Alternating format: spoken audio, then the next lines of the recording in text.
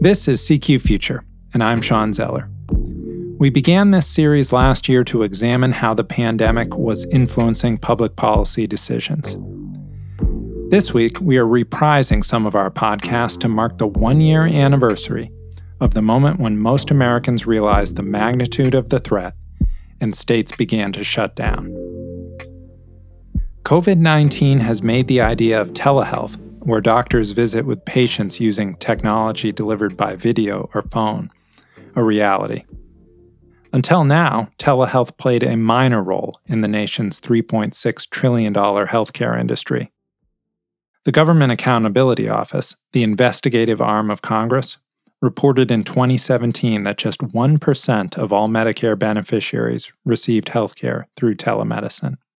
What a difference 3 years and a pandemic makes. Two major hurdles were taken away in March when the coronavirus started blanketing the U.S. First, the Centers for Medicare and Medicaid Services allowed scores of new telehealth services to be reimbursed at the same rates as in-person care. Then, the Department of Health and Human Services relaxed the federal patient privacy laws known as HIPAA. Telehealth certainly filled the need for some. But what happens to those who may not have access to technology or its infrastructure? We decided to have a conversation with someone on the front lines and turned to Dr. Julia Arnsten, who has been at Montefiore Medical Center in the Bronx, New York, for nearly 25 years and is director of the Division of General Internal Medicine. Her research background also includes work on health disparities. She was at the heart of the epicenter when New York was besieged by the coronavirus. Welcome to the show, Dr. Arnsten. We appreciate you joining us. Thank you. Very nice to be here. Well, can you tell us a little bit about how the virus has affected the way you and your colleagues practice medicine? So, as you know, New York City has been the epicenter of the COVID-19 pandemic over the last 4 months. And within New York City, there is significant variation in which parts of the city were affected. The Bronx, where I practice, was the borough that was the most deeply affected, with the greatest proportion of the population both being infected with COVID-19 and being hospitalized for COVID-19, and in addition having deaths from COVID-19. As a result, our entire healthcare system transitioned very rapidly to a healthcare system that cared almost entirely for patients with COVID-19. We shut down, as per the governor of New York's order, all elective surgeries and procedures and closed all of our ambulatory clinics except for emergencies and devoted all of our resources to caring for COVID-19 patients. That required us to increase the number of beds that we were able to offer to the community by about 50%. So at our peak, we had nearly 2,000 patients with COVID-19 throughout the Montefiore Health System. As you probably know, New York State and the city in particular have now not just flattened the curve, but significantly bent the curve. And so we're now trying to return to normal operations with extraordinary precautions to prevent us from slipping backwards. One of the ways in which we're returning to normal operations with precautions in place is to increase the use of telemedicine to deliver primary care and other sorts of care. And this is a big change, right? I mean, telemedicine has not been typically used, especially in big urban environments like New York City. That's exactly correct. There is significant usage of telemedicine in this country, but it's very, very different by geographic region and also by type of insurance and by socioeconomic status. So in general, although some people in urban environments do access telemedicine, generally they don't. And that's a function of both the way in which people in urban environments live, which is different than the way in which people in rural environments live, but also that urban environments generally have higher proportions of people who are non-white, people who are not native English speakers, people who are poorer. And one thing that we know about technology is that people who are not native English speakers, people who are living in poverty, tend to use technology quite a bit less than people who are native English speakers or are not living in poverty. And so that in itself has created a great divide in the accessibility of telemedicine across the country. With COVID-19 and the way in which it's differentially affected areas in which people live in poverty, we really have not just an opportunity, but a moral and ethical imperative to figure out how to make telemedicine accessible across the population. And that's because, of course, we've heard about the devastation of the virus in New York City. But one of the terrible side effects is that people have not been going in for other sorts of care and getting the routine care that they need. And telemedicine is a part of a solution to that, at least in the short term. Absolutely. We know that over the last 3 months in New York City, and showing that the number of out-of-hospital cardiac arrests had tripled in the last 3 months. And so that's an incredibly dire and frightening statistic. And that's probably just the tip of the iceberg. We've had frighteningly low numbers of inpatients over the last few months that do not have COVID-19. Doctors are constantly having conversations, wondering, where is everybody else? Where are the strokes? Where are the fractures? Where are the heart attacks? Where is the run-of-the-mill bacterial pneumonia? Where are all the patients? And now that we're not full, now that our emergency departments and inpatient wards are not full and overflowing with COVID-19 patients, we're completely dismayed to see that they're too empty. Our hospital always operates at greater than 100% census, probably closer to 110% census. We're always overflowing. But there's great fear because of the fact that for so many months, the hospital system was where all the COVID patients were. Well, speak to how telemedicine can play a role in helping there, because in a telemedicine situation, you're not able to examine the patient, but what as a physician can you do that could help someone who is having a heart problem or is having a stroke or is just having some less severe problem? So that's a really interesting question that actually encompasses a lot of different concepts. So let me see if I can break it down a little bit. So one concept is, what can be done with a telemedicine visit? Can there be a physical exam? How extensive can the telemedicine visit be? And the answer to that is that the telemedicine visit, if it involves video, can be very extensive. It can actually enable the doctor to look at the patient, to see how quickly they're breathing, to look at any physical exam findings that may be visible to the eye that don't require actual laying on of hands. In some cases, the patients can be directed to perform certain maneuvers that can help to make diagnoses. So the range of things that can happen on a video-enabled telemedicine visit is actually way greater than many people think. I think that those of us who are not doctors, or those of us who are used to talking on the phone, which is all of us, believe that we can't do a physical exam or we can't make any conclusions based on observation through a telemedicine visit. And the reality is that that's just not true. A number of studies have been published showing that when doctors are able to examine their patients by video and to direct their patients to perform certain maneuvers. So for example, if you had a sprained ankle, the doctor could say to you, push on your ankle in the middle of where the bone is on the inside of your foot and show me while you're doing it. And then the doctor could say, okay, now push a little higher or push a little lower. Now rotate your ankle to the left. Now rotate your ankle to the right. Now tell me how that feels.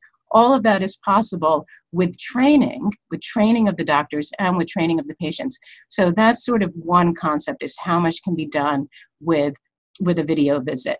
And the answer is a lot can be done with a video visit. Now, certainly the acute events that I just talked about, like an out-of-hospital cardiac arrest or a stroke, cannot be handled by telemedicine. Those visits need to come to the hospital. But that's not most visits. Most visits are follow-up for chronic disease and preventive medicine. And so almost all of those visits, almost all, not all, can be done by telemedicine or by video visit. What the barrier is that many people, including many physicians, especially those of a certain generation, don't have the technological literacy don't have the digital literacy to complete the visit. And so what needs to happen in order for this kind of medical care to be delivered in this way is that we need to work very hard to train our patients and to train our staff to help patients. So I'll give you an example of that. Traditionally, you go to a doctor's office and a nurse or a medical assistant takes your vital signs and seats you in the exam room while you're waiting for the doctor. And before you leave, that person might go over the doctor's instructions with you. So on a telemedicine visit, those pre-visit and post-visit minutes can be spent ensuring that the patient is able to use the technology, that the patient has a private place to be, that the patient has all of the things that they might need to show the doctor, like their pill bottles or their blood pressure log or their blood sugar log if they have diabetes, and that the doctor is able to conduct the visit so that everybody knows how to use the technology. After the visit, that person can look at the doctor's notes and can say to the patient, do you know how to follow up with this? Do you know how to get these blood tests drawn? Do you know where to go to follow up on this recommendation?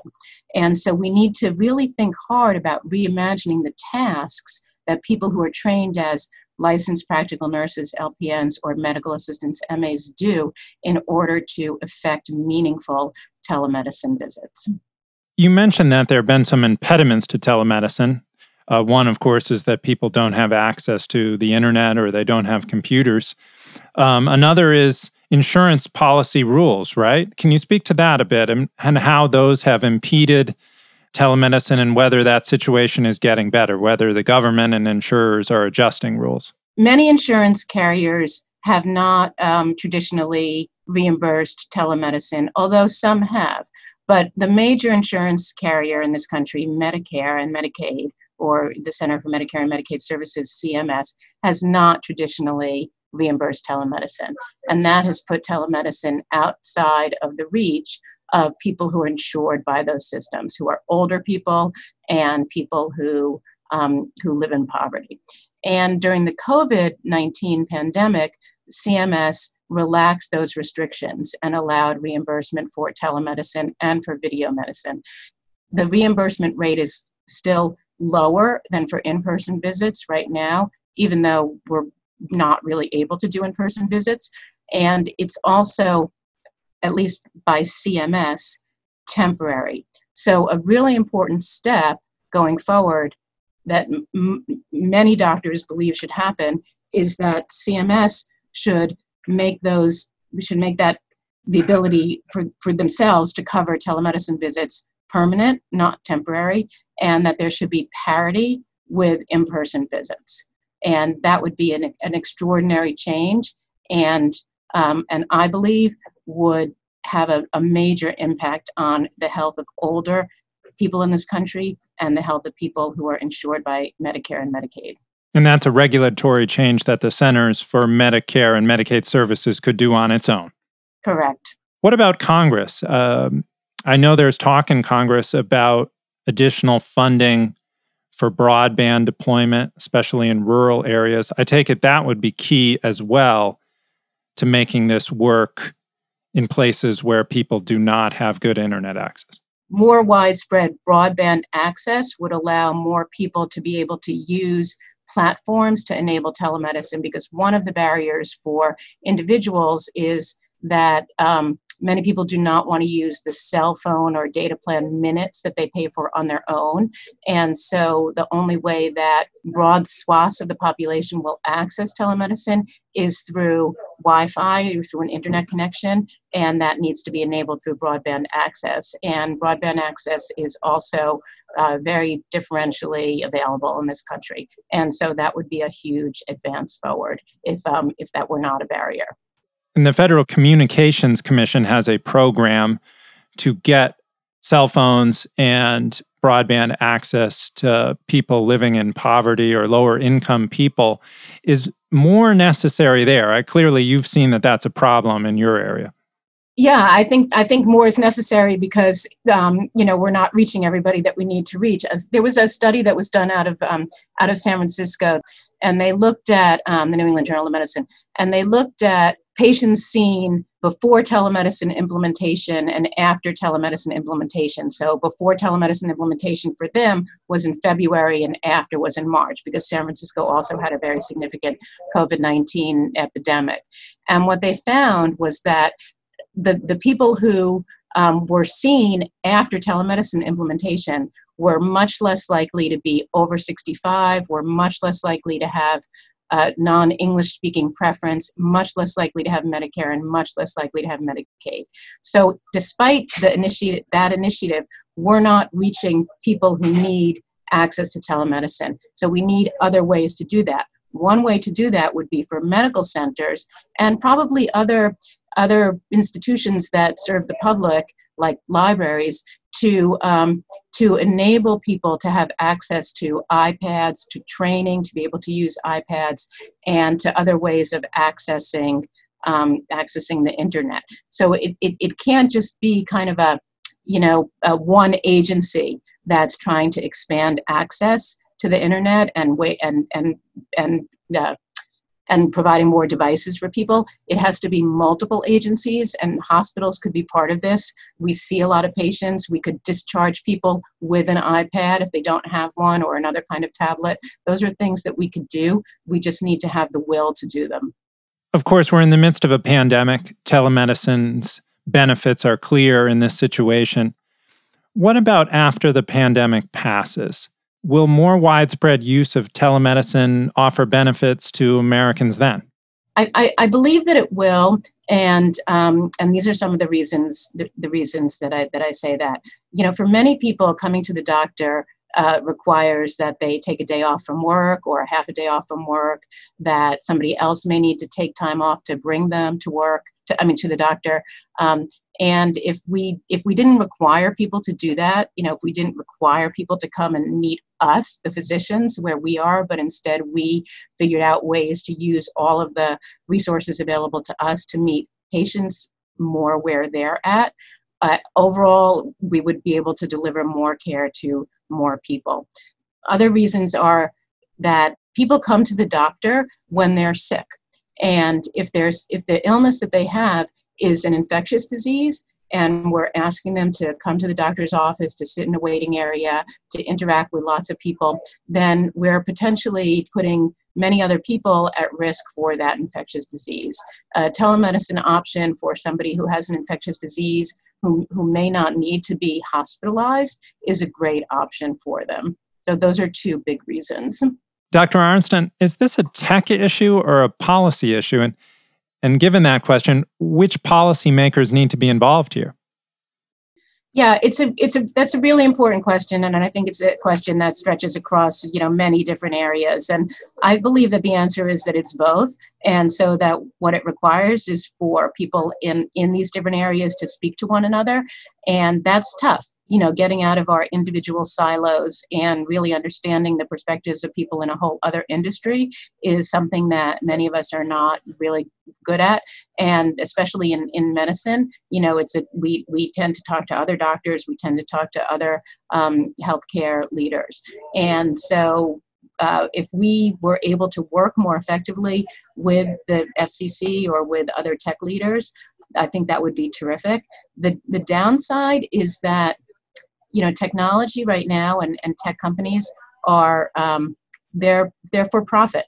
And so one of the things that I've talked about are issues of health equity.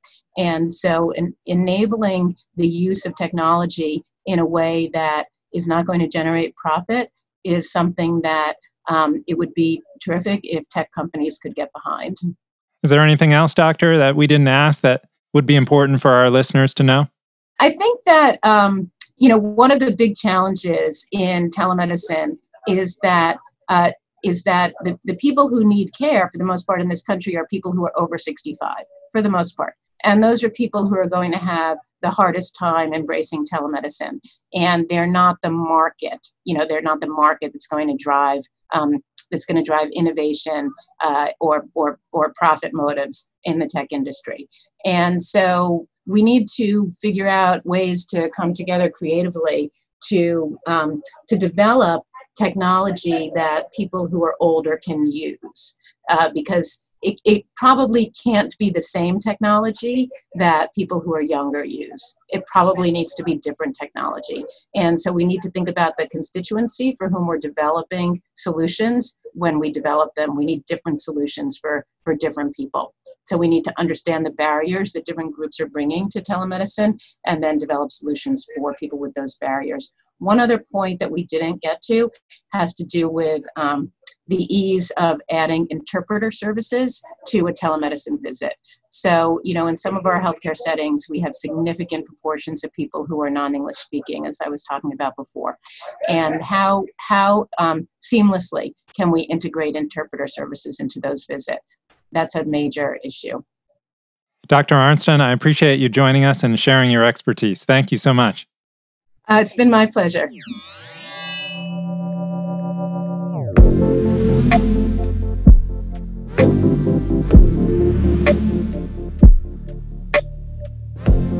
That's all for this edition of CQ Future. For all of us at CQ Roll Call, I'm Sean Zeller.